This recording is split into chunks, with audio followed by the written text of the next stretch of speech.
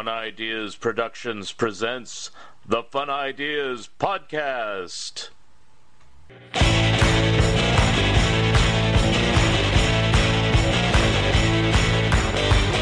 We see the syphilitic shrinking obelisk,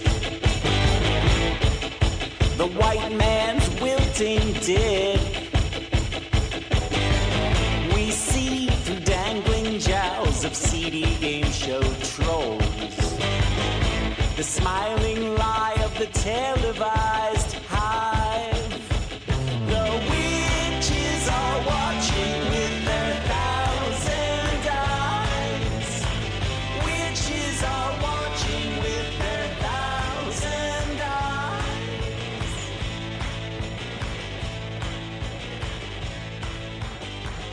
We smell rotten teeth that speak beyond belief. A stick inside their skull. Hi, this is Mark Arnold, and welcome to Fun Ideas Podcast number 65. This episode is sponsored by the fine folks at Lee's Comics. Hi, I'm George Takei. You know me as Helmsman Sulu on Star Trek. When I'm not busy going Warp Factor 8, I like to beam down to Lee's Comics and spend a lazy afternoon reading comics classics from Marvel to DC, from Dark Horse to Fantagraphics, and everything in between. So please, spend some time here at Lee's Comics and spend your hard-earned cash.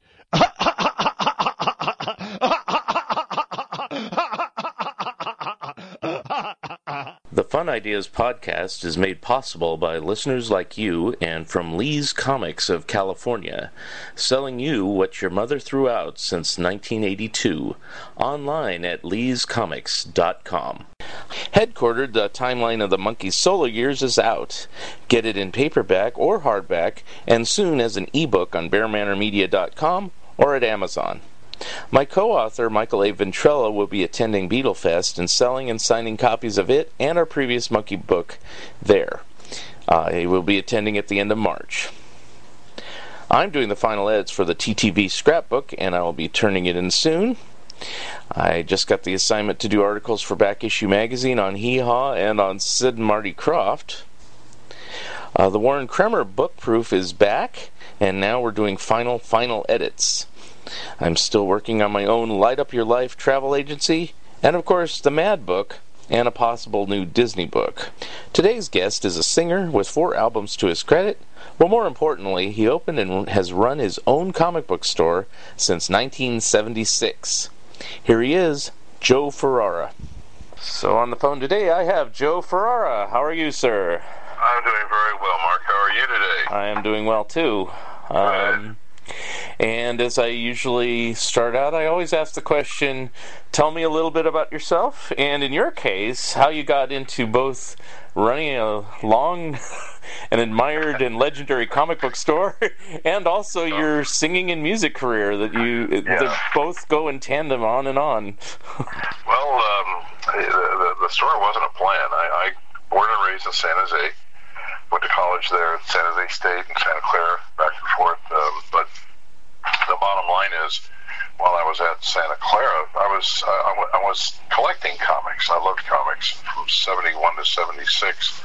I collected comics, but what got me going again was in 70. I spent the year in the service. Then I came back, and my roommate for that summer was Mike Friedrich, who wrote many fine comics, started Star Reach Productions, the first company to really represent artists and writers.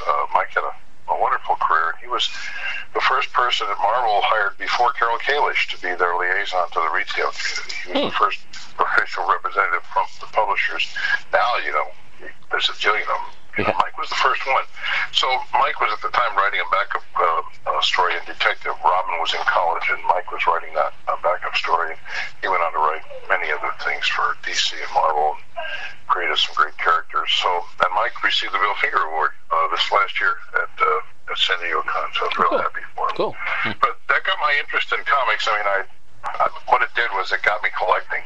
And so for the next 5 years, from 71 to 76, I collected, and then moved to Santa Cruz because that was where my first wife was from originally. She wanted to go home. So I said, yes, dear, and we moved to Santa Cruz. And I opened the shop. I had nothing to do during the day and playing at night 5 nights a week and stuff. So with my music, which I also started, playing clubs from San Jose up to San Francisco back and forth. In those days, there was a lot of clubs to play. Some DJs. But I digress, as Peter David would say. So the bottom line is that I opened the shop on a whim, had a partner, and had not really intended to open a shop when I moved here, but I had these 6,000 comics in my collection, and it gave me something to do with my days.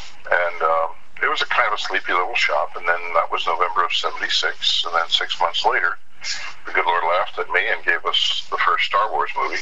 Yeah. And all of a sudden I had to open on time. People were actually waiting to get in. What's going on here? I want my cup of coffee and my crossword puzzle, So slowly but surely, as you know, as things progress, Star Wars opened the door for what we now know as the main thrust of pop culture. Without Star Wars, you wouldn't have Twilight, you wouldn't have Harry Potter, you wouldn't have had Lord of the Rings, you wouldn't have had any of pop culture right now. It opened the door. So 13 years in the original location, 89 earthquake kind of threw a monkey wrench in everything. We were one of 45 businesses that moved into 8 of these big tent-like pavilions. The community came together on the parking lots behind the damaged buildings after the earthquake. They constructed these large canvas tents with aluminum ribs. Everybody pitched in and gave us a Christmas season. So the earthquake was in October, and we opened in the tents. Pardon me. Oddly enough, the day after Thanksgiving, which was the same day we opened originally in '76. So we had 45 businesses. We were told we'd be in the tents 6 months. We were the last of the 45 to come out of the tents, and it was exactly 3 years later. Wow. In '92, the day after Thanksgiving in '92, we moved into our current location. So we've been here now in town. The total, this is our 44th year in town. Luckily, I've been able to keep my singing going. I play Sunday nights at the good old haunt, the Cats in Los Gatos, good old roadside barbecue house. And then Friday night, play at the Shadowbrook in Capitola, very nice upscale restaurant. And private gigs, parties, and private rest homes, retirement communities, things of that sort. So both of my passions are still keeping me going. That's cool. I just had various questions, and I guess I'll just jump. We never have any real format on this show. It's just, Speaking of that, what I've left out of this is my family. My wife Dottie and I have been married now 33 years this year, and we have 4 kids, 7 grandkids, and 6 great-grandkids. Oh, wow. So there's a lot going on besides the business. My family. We have a lot of fun, a lot going on. So. Just wanted to ask you about the earthquake, out of all things that you said. I never knew it was 3 years. How did you do that? And was there a problem with theft or anything like that, with not having a very secure location? I never went to it during those years, so anyway. Yeah, the old saying, takes a village. Well, the communities came together, and there's a lot of details. There's a few books on the subject with photographs and everything, but the basic essence of what happened was the business community. There was 3 organizations. There was the Chamber of Commerce, the Cultural Council, and the Downtown Association of Santa Cruz. And somebody knew that these tents existed. They came out of Canada. They got everybody pitched in. The union labor guys donated their time. There's a few pictures on our Atlantis website.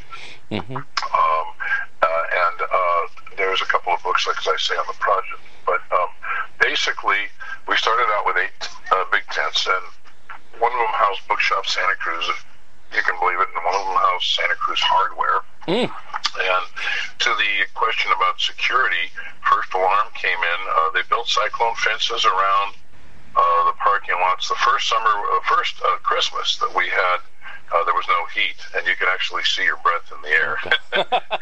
But honestly, there were busloads of people who came to support the downtown. They wanted to make sure the merchants were going to make it. It was incredible. It was a real lesson in people coming together.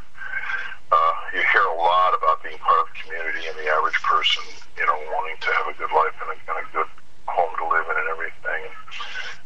Nothing like it. I'm sure this happened during Katrina. I'm sure this happened whenever there was a natural disaster, and you see people in the communities coming together to help each other out. And that's what it was. It was stressful times. There were aftershocks, and some people lost everything. Some people extended their credit to the point where, after the tents were coming down, as buildings were being rebuilt, some of them had used up all their credit and couldn't qualify to get into anything new. So I always say it was business as usual, but under a microscope. Because, if you think about your average town, you walk down the street and it's changed since you first walked down that street. And you don't notice it because it's usually done gradually. This was done all at once. Right. So if you took a snapshot of what Main Street looked like, 20 years ago, and you look at it now in any town, you're going to see changes. But it's the normal business, but when it's under a microscope, I clearly remember that the news stories in those days were another business in the tents was going out of business, was closing, and yet there were 3 or 4 businesses that started in those tents and went on to have great long lives here in town, but they never covered a new business opening. They always wanted to talk about the businesses that were closing, which was frustrating. But the bottom line was it was a community effort. It was a challenge as if you're in a tent with 4 other businesses or 6 other businesses and one of you has a problem, you all have the problem. And they finally installed some kind of a heater system, but it was in the center of the tent. So the people that were at the front where the doors were froze, and the people in the middle were boiling, and people kept running over and adjusting the thermostats. I had to have a meeting for that, like, okay, how are we going to solve this problem, You'll learn to work with people. It's very tough when something like that happens. And then, pardon me, we moved out of the tents, as I say, the last person. They were taking the other tents down and storing the parts in our tent as that was happening. But the original store still lives on in the movies. We were in the Lost Boys movie. Right, I was going to ask you about that. That was a pretty special accident, because at the time, if you've ever been anywhere where you can observe a movie being made, you haven't got a clue, because you're watching the same scene shot over and over. Right. And it's out of context, and all I can say is when we watched the film being shot in our store, we kept thinking, what did we get ourselves into? Now, how did that come about? I mean, did they come to you, or did you approach somebody else, or? My partner at the time, Jim Oshbacher, who unfortunately passed a year ago. Jim was married to Lisa Jensen, who is still the movie critic for the Good Times, the local entertainment paper here in town. And through her contacts, one of her friends is a woman who is a casting director. When they come to town in many of these towns, they need extras, they need site location, and the Visitors Council in Santa Cruz has a specific department to deal with Hollywood, the movies, and all that. So when they came to town on looking for locations, they knew that one of the things they were going to need was a comic store, and if there wasn't one, they were going to have to build one. And so the combination of Lisa knew the woman who was the casting director locally on the job, and she said, "Oh yeah, we have a comic store." And what they loved about the store in those days, it was originally it was an old family grocery store, like a corner market. Right. So it had the long wooden floors, and high ceilings, and it had a lot of room for them to dolly their cameras and all that. So that's why they loved the location. It was a minimum outlay for them. But one thing that I always love telling people is once they started shooting and they got everything ready, they had a guy whose job it was to go around and with a spray can of dirt, spray dirt and dust on everything, because the idea was that the parents were burned out hippies, and so the Lost Boys, their sons were running, the two Frog Brothers were running the store, and of course, to two kids are not going to keep the place clean, So we had to clean the place 3 weekends in a row that they shot in the store, and we had to clean the place all 3 weekends after the guy got done spraying dirt. But that's how we got involved with the thing. And of all things, I call it now the gift that keeps on giving. We had no idea it would be a cult classic. Right. So we just, this last December, we received, there's a company that's authorized by Warner Brothers to do movie replications. And so we actually have now in the store for sale copies of the actual Vampires Everywhere movie prop. We've had it for 32 years. People have come from all over to see it and get their picture taken with it, but now we can actually sell them a copy of the replica. It's pretty cool. Wow. Now, when they shot, was it, you said 3 weekends, was it all day, or was it just a few hours? Or this is what the magic of the movies and why things cost. You would think that they would shoot the scenes. There's about 3 different times that there's scenes in the comic store in the movie. Right. Well, you'd think they would shoot what they need and go. Well, the way that their schedule was, the bonfire scenes on the beach at the boardwalk, right, they shot those at night, Monday through Friday. And they couldn't shoot there on Saturday because the boardwalk was open later, and by the time they got their setup, they'd lose the light. It wasn't practical. So they set up their shooting schedule so that they shot on the beach Monday through Friday. And on Friday, they had a second crew come and build the fake wall out in front of our store. We were on the street. Many people still come to town looking for the store on the boardwalk, and it never was on the but, I guess I never thought of that because I knew where the real shop was, but yeah. Exactly. But they put a fake wall along the gutter so that, it looked like it, and then they only shot from the lower part. So they built on Friday, they shot on Saturday, and then they tore that down on Sunday, and they did that 3 weekends in a row. Wow. Because they had to do, one day of shooting was totally lost. They I don't know why it didn't make it in the film. And the basic story was somebody was stealing, and Corey Feldman grabs a slingshot from behind the counter and blows the kid's earlobe off with the slingshot. So whether that effect didn't work or whether they thought it was too gruesome, a whole day's worth of shooting never made it into the movie. So, and I'm in the background in one scene where Corey Haim walks into the store after Grandpa says that's as close to town as I want to get, and he gets out of the car. The next scene shows Corey Haim walking in the store, and I'm in the background playing the pinball machine, and as an extra, you're not supposed to say anything. And I pretended the machine had screwed me, and I went, did you see that, in a very soft voice? And if you crank the volume to 8, you can hear me say my unauthorized line in an official movie. I'll have to watch it again. I do have a copy of the film, yes. Oh, boy, there you go. So, Lost Boys continues to bring in people, all over the world, not just all over the country. Wow. You name the country, Brazil, Argentina, New Zealand, Spain, Portugal, Italy, a lot of Germans, a lot of Australians. It's amazing the following this film. It really is. And we're redoing our website right now to help include a gallery of many of the photos we've taken with these folks when they come to the store. So. Now, do they get disappointed when they find out you're not in the exact same location? No, actually, they don't. They're just, one of the things they posted online, the Visitor Bureau here in town has posted a Lost Boys tour map. And you can, so a lot of these folks have gone online and they know ahead of time the points of interest. The one nice thing is we're the only place they can go to and actually talk to somebody about the film or even who was in the film. All the other places are just physical locations. Right. Including the boardwalk. They see the merry-go-round and all that kind of stuff. It's cool. But they come here and we can talk to them and show them some photos, tell them some stories, what was happening while the shooting was going on, that kind of stuff. So that's been a real godsend that we have something that makes us, when we get calls from Yelp, don't you want to improve your standing? And I go, you don't know who you're talking to, do you?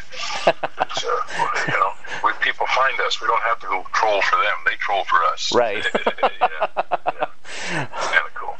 Now, another question to tag on the other question I had about the earthquake. When you moved into the present location, was it as it is now, or was it just kind of bare bones and you had to paint all those features and create all those sets and everything that you have? The Star Trek set? What we received when we signed the lease is what they call shell construction. The city was in the process, while we were in the tent, of building a parking structure, and they were going to have retail out front, mixed-use building. And so the deal is that we were given what they call a shell construction, a concrete floor, 4 exterior walls, and a roof. And everything else that you see in here, including from putting the tiles on the floors, running the electric, I hired a contractor, we had to choose the colors, we had to choose, everything you see was our design.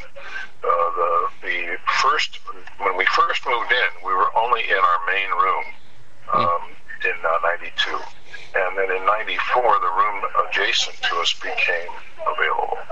So that's when we were able to move in there, and my first thought was to decorate it with a black ceiling and models of ships and stars hanging, so the idea was that it was outer space, but the heat loss, the energy efficiency was so great that they wouldn't let us do that. So because I had to go to a regular drop ceiling, I'm looking at this thing, and then all of a sudden it popped in my head that we were inside the ship instead of outside the ship. So we had some of our talented customers, or artists, and the whole design on the back wall, it looks like we're on the engineering deck, was done with airbrushing, and Starlog sent us a production slide from Next Gen, and the company, there was a company in those days in Santa Clara, that big computer, they dealt with a lot of big organizations like the NFL. When you see a beer delivery truck and it's got a guy skiing on the side of a mountain on it, this massive thing, and all that is a massive sticker that's been generated out of a computer and adhered to the surface of the truck. And we have a Enterprise outside a window in our top room, and a picture of the Earth that was taken by one of the astronauts. And both of those are just massive stickers that were blown up on this computer, peeled off, and stuck on the wall. Wow. And they're still there. I know, it's pretty cool. And when George Takei was here one day, and he looked at it and he goes, "That's how we do it in the movies. We fold the camera with forced perspective, and if you take a picture of our wall, it looks like that stupid ship is hanging right out there. It really is amazing." Yeah. So a little creativity to add a little excitement to the place, and a little fun. And then, back in I forget how many years it's been now, 10 years or longer, Bob Wilkins, who used to do creature features here in town, became a friend of ours over the years. And when he passed, his agent came to me, Tom, and he said, when Bob did his children's show for 3 years, Captain Cosmic, his sidekick was this robot called 2T2. Right. And 2T2 was actually built in 1965. Wow. High school robotics class, which I didn't know existed in 1965, somewhere in the Sacramento area. And Bob's cameraman, a guy named Chuck, owned 2T2 because he bought it from the high school when the kids were done with it. And so Bob knew that Chuck had this thing, and he knew that because of Star Wars, robots were popular. So shortly after Star Wars opened, Bob called him and he said, "I'm going to do this show, and I want that robot on my show." So that's how 2T2 ended up as Captain Cosmic's sidekick. Wow, I never knew. Yeah, I never knew that. I thought right? KTVU built it or something. It's just a prop. In fact, Chuck told me that he bought 2T2 for $65 and negotiated with Channel 2 that for the 3 years that the robot was on the show, he got $65 a year as a licensing fee. So he tripled his money. And then when the show was over, it went back to him, and it stayed in his garage all those years. And then when Bob passed, his agent Tom came to me and said, this thing should be where people could enjoy it. And he said nobody in San Francisco wanted the robot. Wow. I know. I said, well, okay, we got a spot for him. So we had official, it's on our website too, the video where we officially changed his workstation from Starship, Captain Cosmic was on, to the USS Atlantis. And had the ceremony, the whole bit. It was a lot of fun. And Bob's son was here to take care of the installation and all that. It was really just a lot of fun. So now we're the home of 2T2. People come by and, and a lot of people don't realize this, but in those days before cable, Ted Turner started something he called a superstation. Mm-hmm. There were 4 stations that were nationwide, and one was out of Chicago, and one was out of, I'm trying to remember, but Channel 2 out of San Francisco was one of those stations. Yeah, I knew so that. when Bob was on every day at 5 o'clock, he went nationwide. Yeah. And we used to send him every week a little package with some of the new comics that came in that week, and he would hold it up and say, here are the comics that you can find in your local comic store courtesy of Atlantis Fantasy. I remember that, yeah. People thought for years that he had a stake in the store, a piece of the action. He never did. Did he ever visit the store? We had him for our first anniversary, and then 29 years later, one of the last appearances he made was here at the store. Very good. It was, we have some photos of that too and everything. It was quite a day. If you can't have fun here, it's going to be a long day. Right. And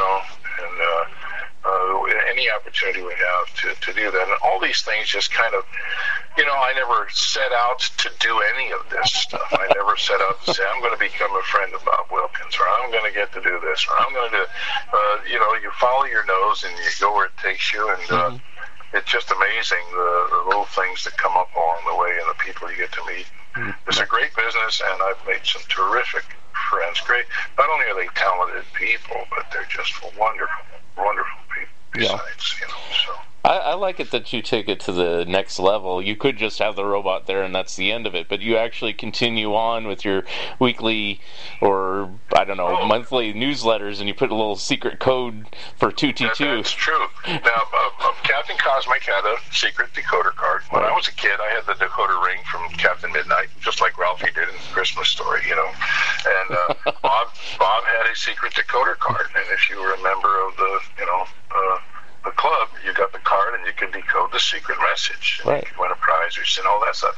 Well, we replicated that decoder card, and we have a weekly email, and we send out a message from 2T2. And I always ask people, what do you think my first message was when I had to come up with a message for the first time? And go ahead. Be sure to drink your Ovaltine. Very good. It was drink Ovaltine. Okay. Very good. And, I had a guy call me and say, dude, I had to explain this to my kid. I love that scene. And, my dad is of the age, and he goes, yep, that was the thing. He said the only difference, it wasn't Little Orphan Annie when he was a kid. It was Captain Midnight. But he did the exact same thing, Yep. And I got just as pissed as Ralphie did. Yeah. When I saw the movie the first time, I went, what? Was somebody in the kitchen watching me while this happened? Because this is exactly what happened, Just incredible. But it makes for great stories, doesn't it? Yes. And some guys come in and they scream, is that the real 2T2? Yes, that's the real 2T2, So it's great because you can see in their eyes they're reliving their youth again. Yeah. And that's in this world of digital. This last December retail sales was up 3%, but online was up 18%. And we're all facing it. The current young person wants everything in their hand. They don't want to carry anything. They don't want to be bothered. But they want to be unencumbered, and their time is their most important asset. And with all of that, I still say, when you leave Disneyland, the next time you come back, it's going to cost you even more money. And you can't wait to come back. So what does that say? When people make up their mind that they're going to go do this, money isn't real to them. That whatever it takes, they're going to do it until they get home and see their credit card bill. Right. But we all need, and especially in this world today that we're living in, there's a lot to be concerned about the younger generation. Is there going to be a planet for them when they're raising their kids, and what the heck's going on with all this stuff?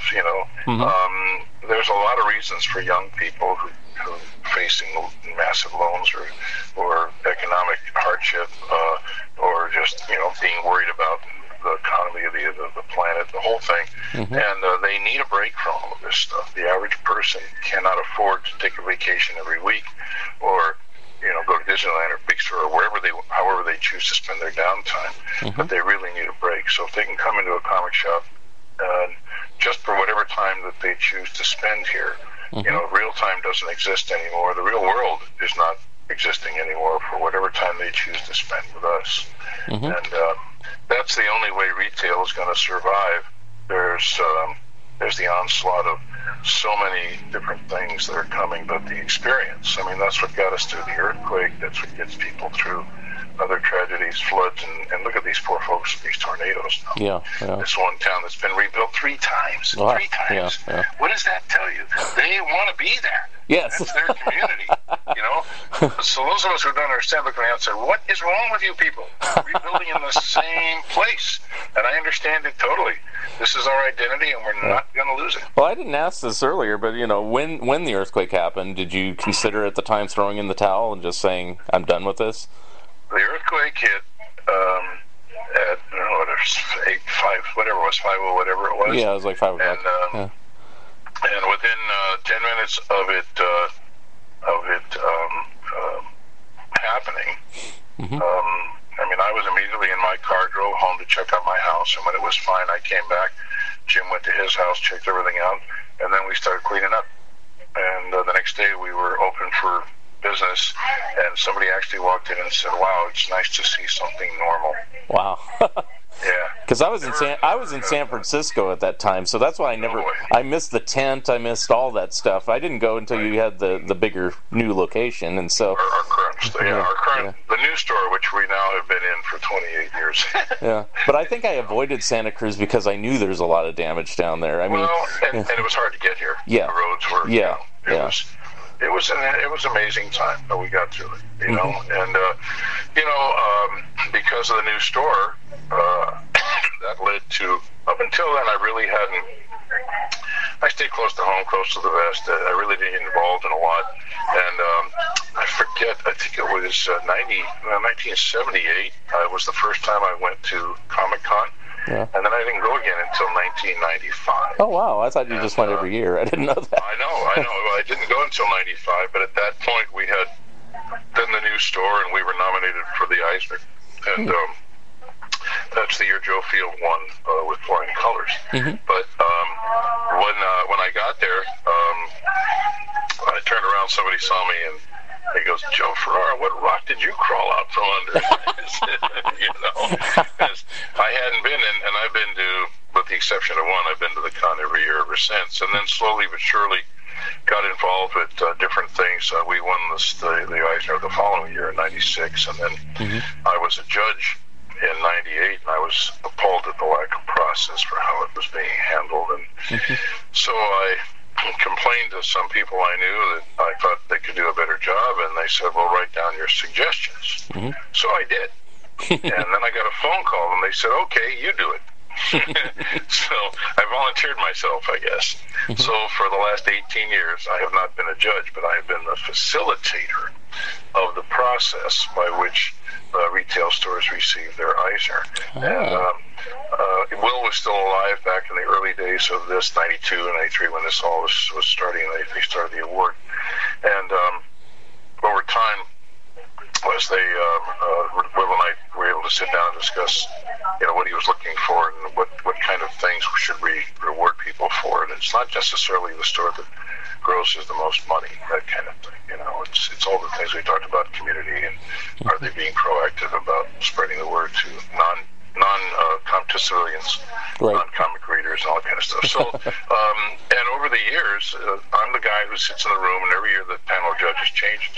So you can imagine, over 18 years, I've met some marvelous people from all areas, publishers, distributors, creators, and the recipients of this award then get to be a judge the following year. So as we become international, I've made friends with people in Tel Aviv and Australia and New Zealand. This last year was Buenos Aires. The year before it was Spain. It's amazing how many folks around the world have a passion for these comics, and the recognition that they're richly getting for all the hard work that they do from 9 to 5. One of my former customers, when he was a UC student, was a customer of mine, and then Eitan, he's moved up to Oakland, and 4 years ago, he opened a comic shop there called Cape and Cowl. Oh, yeah. And, I've heard of that. And he's done a very good job with it. Mm-hmm. And I saw him last year at the con, and I said, "So, Mr. Businessman, entrepreneur, now that you've had your business for a while, what was your biggest surprise?" And he said to me, "Well, I didn't think I'd be working 15-hour days." And I said, "Well, son, you have a chance to make it. Because this is not a punch in and punch out kind of thing. When you own a shop, you're there. That's it." Right. You know? Now, 45 years is a long time, obviously. How has it changed for you? I mean, we know how the industry has changed, but how has it changed for you, all these years? Well, there's a couple of things I would say. The business itself, and then the creative aspect, the product that's coming out, it's exploded. The creative end of it. There's more diversity in comics than ever. Mm-hmm. The subject matter is not, it used to be superheroes, war, love, maybe some funny animals, that kind of stuff, But they've expanded the content so that a graphic novel is now accepted. I remember for years fighting with Rory, the fight with, people to get them to look at graphic novels as viable books, not just, stuff intended for kids and all that. Mm-hmm. Charles Brownstein's still fighting that fight with CBLDF and all that in some areas, where they ban things like bone for crying out loud. Right. I mean, this is not that far from, I heard recently there's a football coach in Ohio that's suing the NFL for the halftime show that's going to make him go to hell. Right. And, I'm thinking, well, but all you had to do was turn the channel. Exactly. It's not their fault that you're sitting there glued to your TV set. But so creatively, the product is very attractive to a wider audience, let's put it that way. Mm-hmm. And the business end of it, that's another whole conversation, how it's changed. But I have a great staff. I couldn't continue to do what I do without them. Tricia, my manager, operations, she's been with me for almost 14 years. Mm. And Nate, my inventory manager, has been with me 10 years. Mm-hmm. And Elena, our part-timer, has been here 3 years. Mm. And I have absolutely none stress when I'm not here. Good. I know they know what to do. B, they know how to treat people. C, they're not going to steal from me, or they won't have a job. And they like living in Santa Cruz, So it really is stressless, and a lot of guys can't say that. A lot of guys can't go to the con because they don't have anybody they can trust their store with, and they can't afford to take that many days off, etc. Right. And retail's a challenge, but for me personally, it's nice to be able to say that I have this great staff. I couldn't do, and how and when will things change? I don't know. I know things will change. Yeah. So, you have to, and I just turned 70 this past year. Oh, congratulations. So, it wasn't, and I always tell people, if you had told me when I was 27 and started this job that I would be behind a counter for 44 years, I would have said, shoot me now. Because when you are 27, the last thing you want to do is limit yourself. You want every door open, every possible thing you can do. Right. And, at some point you realize you made some choices, and by making choices, you're the one closing other doors. Mm-hmm. And I don't need to do that anymore. That's okay. As long as you're the one closing the door, you're fine. Mm-hmm. And somebody else tries to close the door, your first response is, you watch me kick that sucker down. I don't care.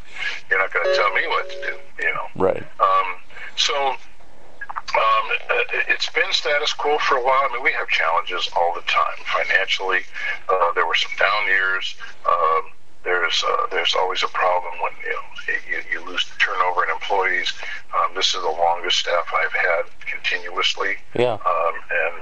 So now they're at a point where Tricia's been here 13 years, and she's seeing the little ones grow up and go to high school, college, all this kind of stuff. I'm seeing the kids come in during the holidays with their families that were the same age as mom and dad were when they were first coming in, and the guy goes, "Hey, do you recognize me?" I say, "Yeah, but the face belongs 3 feet above the ground, not 8 feet above the ground. Come on, Yeah, so how it's changed is interesting business-wise, how the distribution, all that kind of stuff has changed. But for me personally, what stayed the same is the fact that, people still love their comics, and they're still willing to come in for the experience here in the store, and we visit and have a great time with them and talk about anything under the sun, except, sometimes it's comics, but sometimes it's the movies. A lot of times it's the movies, so there you go. Now, the first time I went in, this will tell you how old I am. I was 10, 1977, and now I'm 53. So it's like well, there you go. One of our local heroes is James Durbin, the kid who was on American Idol. Yeah. He didn't win, but he had a great showing for himself, and he's a great musician. And he told me that when he was 10, and we had Bill Morrison, who at the time was working at Bongo for The Simpsons, that James came in and gave Bill a drawing of Bart Simpson that James had drawn, puking all over his family at the dinner table or something, And they literally published that in an issue of The Simpsons comics. And James says he has that in a safe deposit box. Wow. So who knew that this 10-year-old kid was going to be on American Idol? I mean, that kind of stuff. Right. And my next-door neighbor, literally, when he was in high school and his parents would go out of town and give a party at midnight, I'd pull my pants on and go out and say, Adam, take it in the house. People are trying to sleep. And it's Adam Scott, the actor who was on Parks and Rec, and he's in Dirty Little Lies. He's had quite a career doing a lot of different things. And he's gotten he had his own show on Fox and all that. But he played Amy Poehler's husband, Ben, in Parks and Rec. He's had a good career, and he's my next door neighbor. Everybody was somebody's next door neighbor. Right. Yeah. So it just happens to be, Adam was mine. But it's one of the joys of having longevity. Yeah. Since you've been around a long time, you've had a lot of guests appear and stuff like that. I know I saw Willie Ito there and Scott Shaw. Can you tell me some of the different ones? Because I know I haven't been to all of them. Well, the very first time we ever had a guest was we were still in the tents. Actually, no, I take it back. In the original store, we did have B. Joe Trimble, who started the fan letters that got Star Trek saved the first time around. We had her at the store. We had Bob Wilkins originally at the original store. We didn't do a lot of signings. Our very first one was Brent Anderson when he did the graphic novel God Loves Man Kills. So that'll tell you how long that book's been around. Yeah. We had a few of those. In the old days, it was harder to network and harder to find people. And then when we got to the new store, we were part of the Deathmate tour that Valiant and Image put together when they were doing that whole thing. That was when we still had only one side of the store. And I was working the night before feverishly trying to get everything going, and there were guys banging on the door out front, and I just, go away. I'm going, get out of here. And the next day, Joe Quesada said to me, that was me banging on your front door. How did I know he was going to end up at Marvel doing what he's doing? I wouldn't let Joe Quesada in my store. He still gives me a bad time on that. But we've had some marvelous people. Dick Ayers, who was a guest. We've had Lois Lane, Noel Neal, the original Lois Lane, was here a couple of times. The probably the most successful signing, it was really a last-minute thing. There was a small tour being organized by Marvel. Their rep at the time was a guy named Mike Martin, and he one of the stores that was on the tour couldn't do it, so he asked me if we'd be willing to do it, and I said sure. And it was Fabian Nicieza, who was writing X-Men at the time, and basically it was the wedding issue of Scott and Jean. Oh yeah. X-Men 30, and we knew Derek Robertson at the time. He was drawing Wolverine, and I had known him from when he was working for Diamond and Distribution. He wasn't even published yet. And look at him now, with the boys and everything. But in those days, so I said, sure.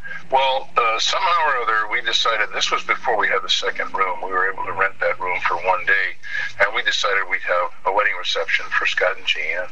My wife went to Costco and got a sheet cake, and, all of a sudden, she's at home at 12 o'clock watching the noon news, and we had done our press releases and stuff. And the lead story was that there was a wedding reception for the X-Men at Atlantis, and the first thing Dottie said was, "Oh my God, I didn't get enough cake." And she ran down. We literally had people lined up down the street, around the corner, down the block, and we normally closed at 7, and at 7 o'clock when we were supposed to close, Fabian got up from the table and he walked the line, and he signed for people in line outside all the way down the street. Oh, wow. It was amazing. It was the most successful signing that we've ever had, you know.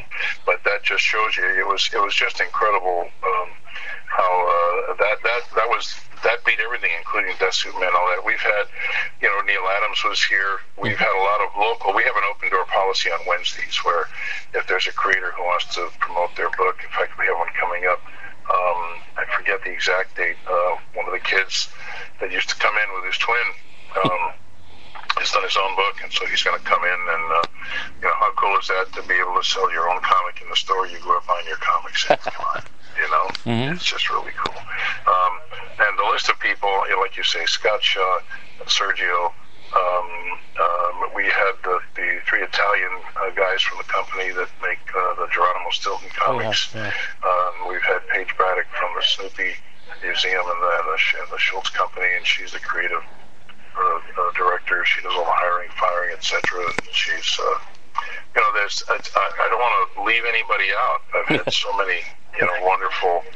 Stan Sakai recently was here to promote his relaunch of Usagi. I'm glad to see it's in color. I think I was there for Floyd Norman. Wasn't he there? Yeah. Oh, Floyd's become a dear friend. The first African American that Disney ever hired. He's a Disney legend. He's quite the guy now. He's been all over. He worked for years. He worked on the 3 Fairy Godmothers, Sleeping Beauty with no credits. His first credit wasn't until what was it? It was The Hunchback. Notre Dame was his first credit. And you know, Floyd was the one who worked originally on Jungle Book. It was his idea that the snake's eyes hypnotize you. That whole trust in me, that whole bit, that was Floyd's idea. Wow, cool. And that's when Walt moved him from animation to story. Cool. And he said, but I wanted to be an animator. yeah. Floyd. And a lot of people don't know this. There's a documentary about his life, an animated life. It was on Netflix. I know it's on one of the services. I highly encourage anyone listening to this to search it out. Floyd Norman, An Animated Life. One of the most interesting aspects of Floyd's film career in life is that when the Watts riots broke out, Floyd had the presence of mind to say, you know, every reporter in LA is white and they're not going to get near that place. So he grabbed his camera, which there's an interesting story about the camera too, because it was the camera that Roy Disney sold to him that they used to shoot the True Life Adventures that we used to see on Sundays. That was the Disney camera that he used to shoot the footage of the Watts riot. Wow. And any footage you see, historically, whatever, we wouldn't have any record without Floyd's presence of mind to get down there and shoot that film. Wow. So, yeah, I know. It's just astounding. I didn't know all that. It's you see, I didn't know any of this stuff either, and you meet people and you start finding out that they're more than just a pretty face or a guy with a pencil in his hand, you know? Well, Floyd's so modest. I've met him a couple times, and he goes, "Oh, shucks, yeah, I did that." You know, it's like, you're a legend, dude. Unassuming man. You would never know. He doesn't blow his own horn. Yeah. And most of these people are the same way. You know, Sergio, come on. Yeah, same way. Yeah. You know, every business has its jerks, and every business has its saints, and that's what I say. I'm fortunate. No, it's really fun when time after time when people come in to meet a creator and they come with me after. He's such a nice guy. It's such a nice. And I go, yeah, well, we know who the nice people are. That's why we only invite them. You know, we've had the Peonies here. We were one of the first stores that sold their original Fantasy Quarterly back when they first started, you know. Oh, wow, that's before ElfQuest. Yeah, that's a ways back. Jeez, forgot about that. I know. I mean, and hope none of my friends are listening that have signed here. Then I go, what about me? For crying out loud? Hero Barrett, Mike Kunkel's Hero Barrett. Oh, yeah. He did Shazam for a while with DC. He's got a new book coming out. We're going to have him as our guest on Free Comic Book Day. Mm-hmm. And, I saw his first sketches for Hero Barrow, so the first person he showed them to. Well, you have a lot of them listed on the website, right? So it's like, if people have been on the store. And that's what we're going to go back and do, too, is kind of revisit that and say, who do we forget? Who do we leave out? Yeah.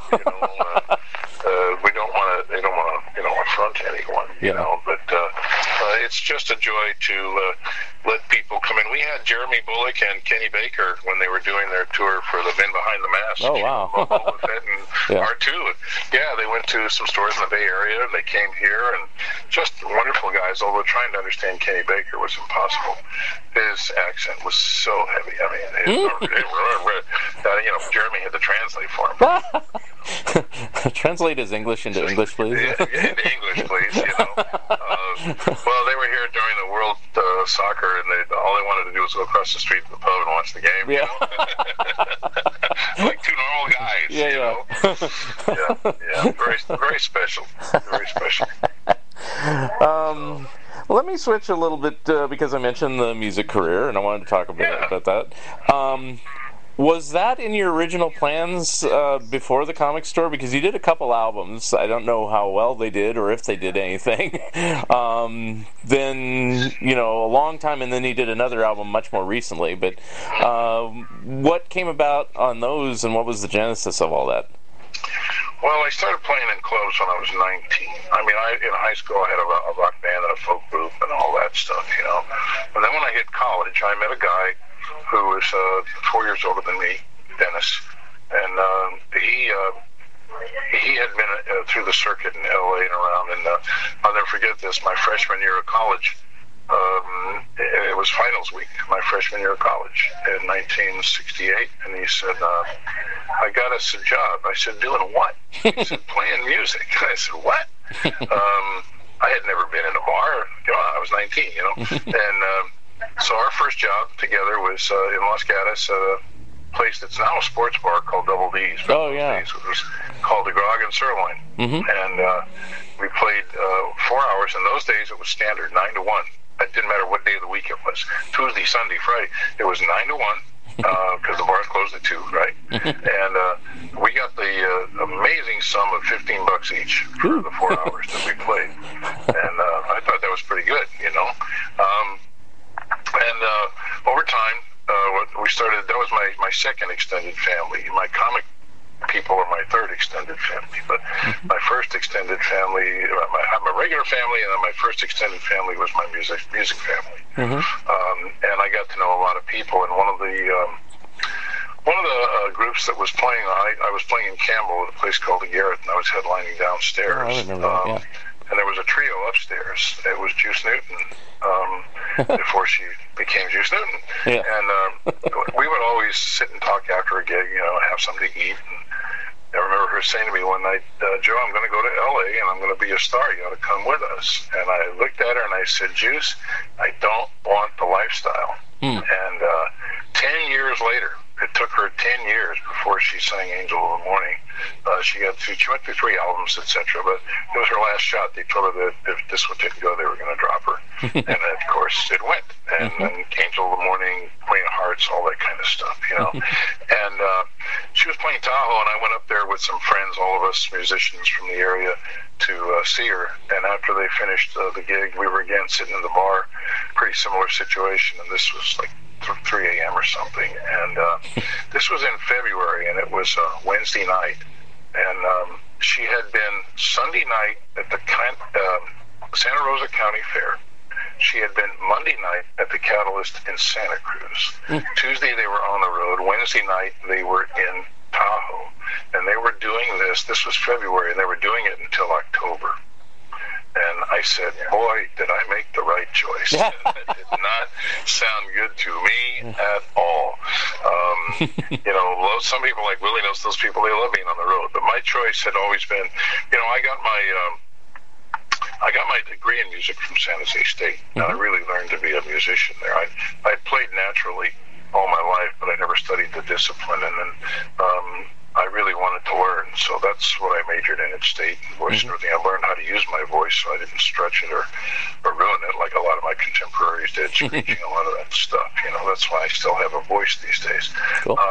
But I also became a musician. And then, the plan was to maybe teach at some point. I knew I didn't want to be on the road making a career out of that. It wasn't that I doubted my abilities. It was just that I didn't really see myself doing what that kind of a life required. It's very rare that you can, avoid all that other stuff that goes with it. So I did an album in '75. It wasn't received well. I got an audience at Capitol Records, and it just wasn't what they were looking for. And the guy said to me, "But I turned down Jim Croce, so what do I know?" He said, So then in town, I just wanted to do some other things. I made a second album, which was a lot more successful, and then made a tape, and then I've made a couple of. I made 3 CDs over the time. Oh, okay. And I just sell those at my gigs. I've got 2 of them now for sale. And my voice changed. I used to be a tenor, and my voice came down, and now I'm a baritone, as you can tell. And so, I'm very comfortable. My jobs don't take me more than about 20 miles away from home, unless, weekly on my regular gigs. But I love the music, and I love being able to connect with people in much the same ways I do in the store. All the things we said about the store apply. People go to a bar. Come on, you can buy cheaper food and cheaper booze and eat it at home. Why are you going out? There's a whole sociological dynamic there. And when people come into the club, it's not a concert. It's not like they're going to sit there and wrap attention. Sometimes they come in with friends that they haven't seen in years, and they go, "Oh, let's go listen to some music with Joe and have some fun." And last night was one of those nights where I had people who came, they were ready to sing. You weren't going to stop them. And they sang everything under the sun that you can imagine, My Girl and Ring of Fire, and oh my gosh, when they're gonna get on the train, you're not going to pull that cord and stop them. They're going to go without you, So it's a lot of fun, and I'm glad that I made this choice. It's kept me close with my family and my friends, and it allowed me, if I had done more with the music, we wouldn't have been talking about Floyd Norman, or the Peonies, or any of these other people. Right. Now, do you have a fixed set every night, or do you just kind of play what you feel, or a little both? That's a great question. It really is, because I used to set ahead of time. I used to say years ago, I'd say, okay, man, tonight I really feel like singing love songs, and inevitably that's when everybody wanted to sing Brown Eyed Girl and Sweet Caroline, and just the opposite. If I was ready to really cut loose, and that would be a night people wanted to sit there and listen. So I learned that the only thing I was doing was setting myself up for disappointment, because there was only one successful outcome possible under that scenario. And now what I've done is I've expanded the number of songs. I'm constantly adding songs, either new ones or old ones. I now know over 1,400 songs that I can play at any time. So that covers a lot of bases. Yeah. And I never decide. What I will do is I will have ready to go 2 songs. It's like the 49ers script their first 20 plays or whatever, and something might throw that in the barrel, so you have to, wing it. I will go in and have a couple of songs in mind to start with. And quite often what happens is I'll visit with some people who I see in the audience, and they'll say, "Oh, this is my sister from Denver," or last night, people that came from Sacramento, and they love early Beatles, or they love this or that, and boom, right away I say, "Okay, well, you gave me my opening number." So it does 2 things. It really gives them validity. Oh, I'm doing something special for them because I'm going to play their song first, all that kind of stuff, And then it gets me off and running connected to my audience, because any guy can sit there and play. But, when you connect to the audience, that's when you really become an entertainer, a performer, and that's basically what happens. So, yeah, I don't plan more than 2 songs, and sometimes, I'll be honest with you, I never get to those 2 songs. It's really funny. And I'll work in the afternoon. I go set up early on a Friday, say, and tomorrow, I'll take some time and spend a half an hour to an hour, and I'll go through my list of 1,400 and say, is there anything here that I haven't played in a long time? Let's find a song that I haven't played in a while. And I'll make up a list of 15 or 20 songs that I haven't played in a while. And I might get to 2 or 3 of those on average, because the crowd will take me where they want to go. So it's kind of fun.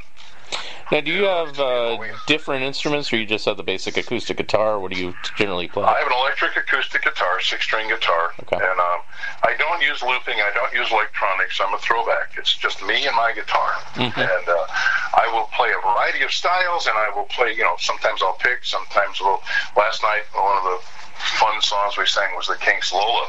And, let me just ask you, Mark, if you've been drinking for 2 hours, is there any way you're not going to sing a Lola? I'll sing it now. Lola, right? On key, off key, it doesn't matter. You throw your head back and you scream Lola, right? Except I'll probably sing Yoda, but that's just me. Yeah, exactly. And you make me feel like a natural woman. Even the guys were singing that. Yeah. So when you're drunk, yes, definitely. Yeah, exactly. So it's a Pandora's box, really. Right. It is, and that's the great thing about having.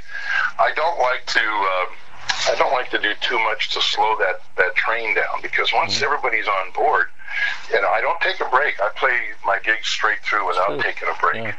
And people ask me, I go, well, why should I take a break? Number one, what am I going to do? Talk to people? Heck, I'm doing that from the stage in between.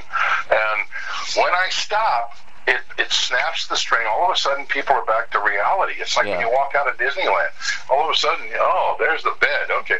But if I stop and take a break, how many times have you seen somebody say, we're going to take 10 and we'll be right back, and then 10's a half an hour, for crying out loud. Right. And by the time they come back, it's empty chairs, and all the energy that you built up and the connection with the audience is gone. Right. No more momentum or anything. Yeah. No momentum at all. It's we've seen momentum in sports. It's the same thing in the club. Last night I started real quiet, and hour and a half later, the train had left the station. Yeah. And people were on board, and we were having a good time. And the time went by. And the other thing too, the staff that works there. You've got everybody who's working the restaurant, and their night goes faster when people are having a good time and people are in a good mood and they tip better, etc., and all that.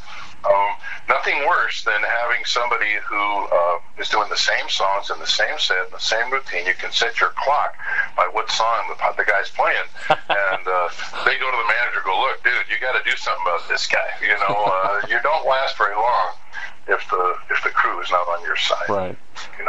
So you're not just entertaining the audience. Yeah. I think you're safe with 1,400 songs. I don't think you'll have a repeat rate. Yeah, it's every once in a while I find one and I go, oh my God, how come I was driving about 6 months ago. I was driving and I heard Billy Joel's "She's Always a Woman," and I thought to myself, holy cow, how come I haven't learned this song? And I literally went home. I'm sitting in the office working on it. My wife walks in and goes, don't you know that song? And I said, well, not yet. And she said, well, get busy, for crying out loud. How long does it take, speaking of that, how long does it take you to learn a song typically? It depends. If it's a song from my past that I know the melody, all I have to do is find out what key it's in and get the words. I have a Surface Pro tablet now, so that I'm not hindered by having to memorize the lyrics.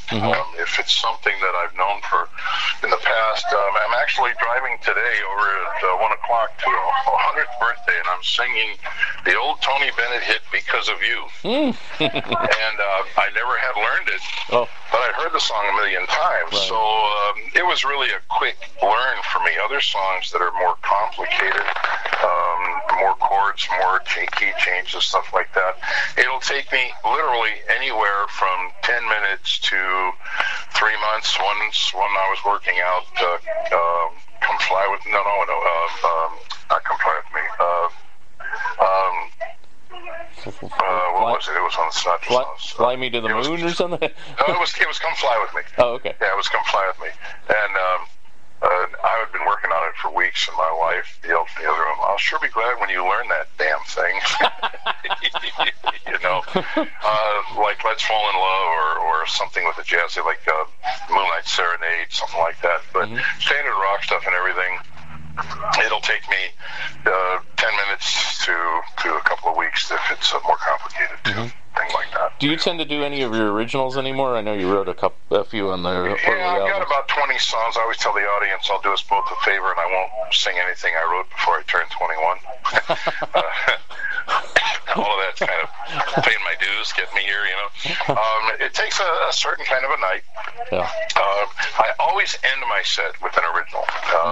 There are times it's kind of like my signature song. Yeah. And that was the first song that literally I said to myself, okay, now everything has to be at this level. I realized at that point I was able to be self-disciplined enough to, you know, not every word that came out of my brain was a jewel. You know, you have to get to the point where you can cut and paste, and you can figure out, you can be self-disciplined enough to recognize when it's good and when it's not.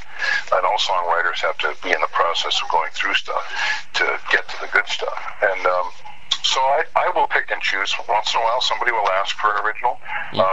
I don't consider myself necessarily a songwriter as much as an interpreter. I've got 20, 25 songs that I'll mix in here and there. But the real joy for me is when somebody says to me, you know, I like how you took that song and made it your own. Or that's the first time I've actually listened to the words to that song. I recently learned Lady Gaga's Million Reasons. and I do it more kind of a folky baritone thing, and I slow it down a little and let people listen to the lyric. And it's still a solid song. I really like the song. But I've had people tell me, oh, you got to learn this with your voice and this and that and everything, you know. And I love it when people suggest, hey, you got to learn that song or this song because you do a really good job of that. I'm sure there's stuff you haven't heard and stuff, even now. You know. Absolutely. No, they're always telling me about stuff I haven't heard and stuff. But, you know, I learned Bruno Mars. I mean, I learned some newer stuff, too. And that's good. This is the, what's her name? Ingrid Michaelson and Nora Jones and stuff. You have to be able to, generally speaking, in the restaurant, the older crowd comes in earlier, and then from 9 to 10, it's usually the younger crowd. So, you know, I've learned some Ed Sheeran and, you know, some Pink, and I even do Cyndi Lauper's Time After Time. It's a great song. And one guy said, you know, that's the first time I've heard a man sing that song. I hear all these things, different people find different ways to say feedback, things like that, you know. It's very special. It really is. And none of that, I mean, when you're standing on stage in an auditorium, you don't get that kind of feedback. You know, you get Twitter, you get social media, people telling you that kind of stuff. But yeah, there's no substitute for that one-on-one connection. And typically the Cats and Shadowbrook are the mainstays for you still? They still are, yeah. You know, I at this point, I never really thought, years ago, I made the decision that I wasn't really going to try to, you know, be a star or anything like that. But right now, I'm fortunate enough that there's still a couple of places that will feature a regular performer.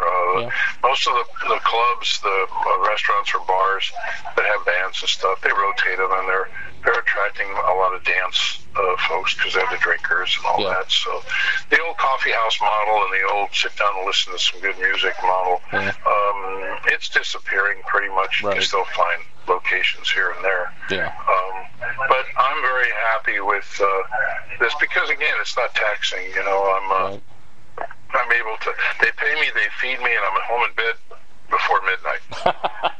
So how many gigs can you say that about? You know? Perfect.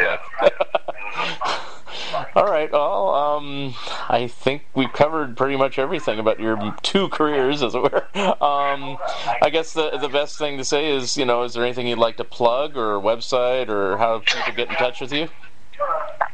Well, we're currently redesigning our website. That should be ready to go fairly soon. It's a pretty old 80s style website right now. My email is very easy. It's joe@atlantisfantasyworld.com. And always welcome people who... there is one other thing that I do want to talk about, even just briefly. Because you don't think about this when you're younger and all that, but at 55 I was diagnosed with prostate cancer. And as a typical baby boomer of my generation, I knew absolutely nothing. And we all know that women are very proactive proactive about seeing a doctor and about taking care of their own health. And my standard go-to here is show me a 55-year-old woman who does not know what a mammogram is. Right. Impossible, right? Show me a 55-year-old man who knows what a PSA test is. Almost impossible. And that's the test men use to check for prostate cancer. It's a blood test. Mm-hmm. But I won't drag on this, but I am 15 years past the successful prostate cancer surgery, and I've been very active in raising awareness because I realized there was a disconnect when you see so many women talking about it and men knew nothing, and I said, this is wrong. Quite a few of my customers now over the years, over the last 15 years, have come to me and said, guess what? I've got it too.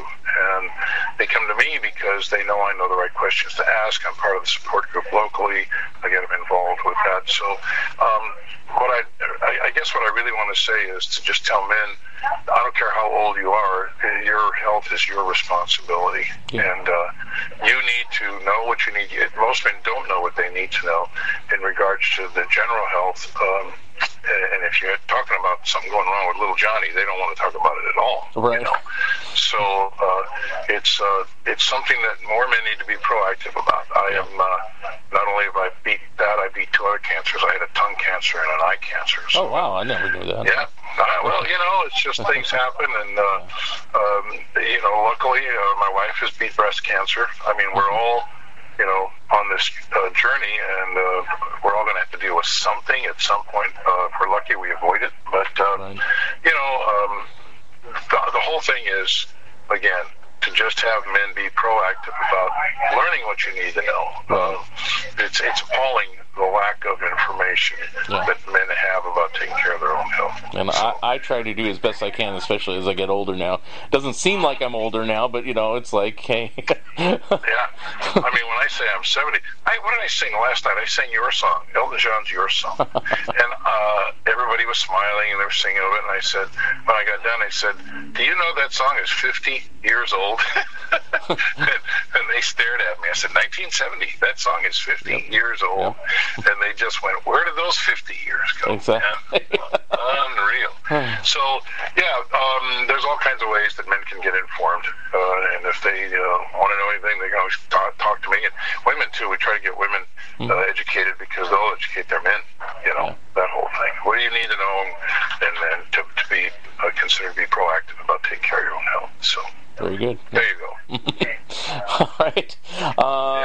Any last words of wisdom, or just want to sign off at this point? I just say, the old adage, do what you enjoy. You never work a day in your life. All that stuff. Take care of people, and they'll take care of you. Anybody who's in this business or who's part of comics or anything, celebrate the joy we have of being creative.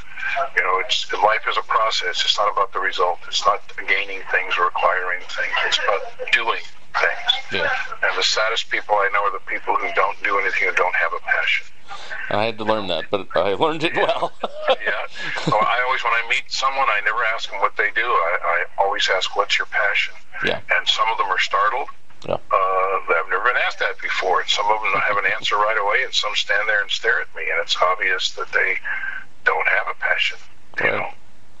So anyway, that's it's been a lot of fun, man. I enjoyed talking with you. All right. Thank you very much, Joe, for being a guest on this podcast. And absolutely. And we'll talk again soon. Thank you for listening, and thank you, Joe Ferraro, for being my special guest. Episode number 66 will be coming soon. If you would like to comment and or be a guest on this podcast, please drop me a line at funideas.mark@gmail.com. Become a patron of Mark Arnold and Fun Ideas Productions. If everyone listening just contributed $1 a month, that would be a tremendous help in continuing the production of my books and this podcast. Also, subscribe to my YouTube channel. The opening and closing music for the Fun Ideas podcast is provided courtesy of Andrew the Slow Poisoner Goldfarb and is used with permission. This has been the Fun Ideas podcast. This is Mark Arnold speaking. This episode is copyright 2020, Fun Ideas Productions. Thank you, and good night.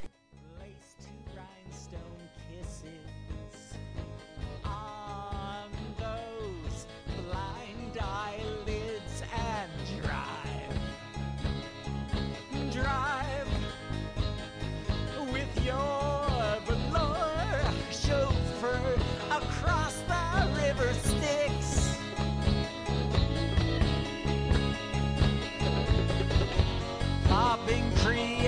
prescription pills in the pink electric church.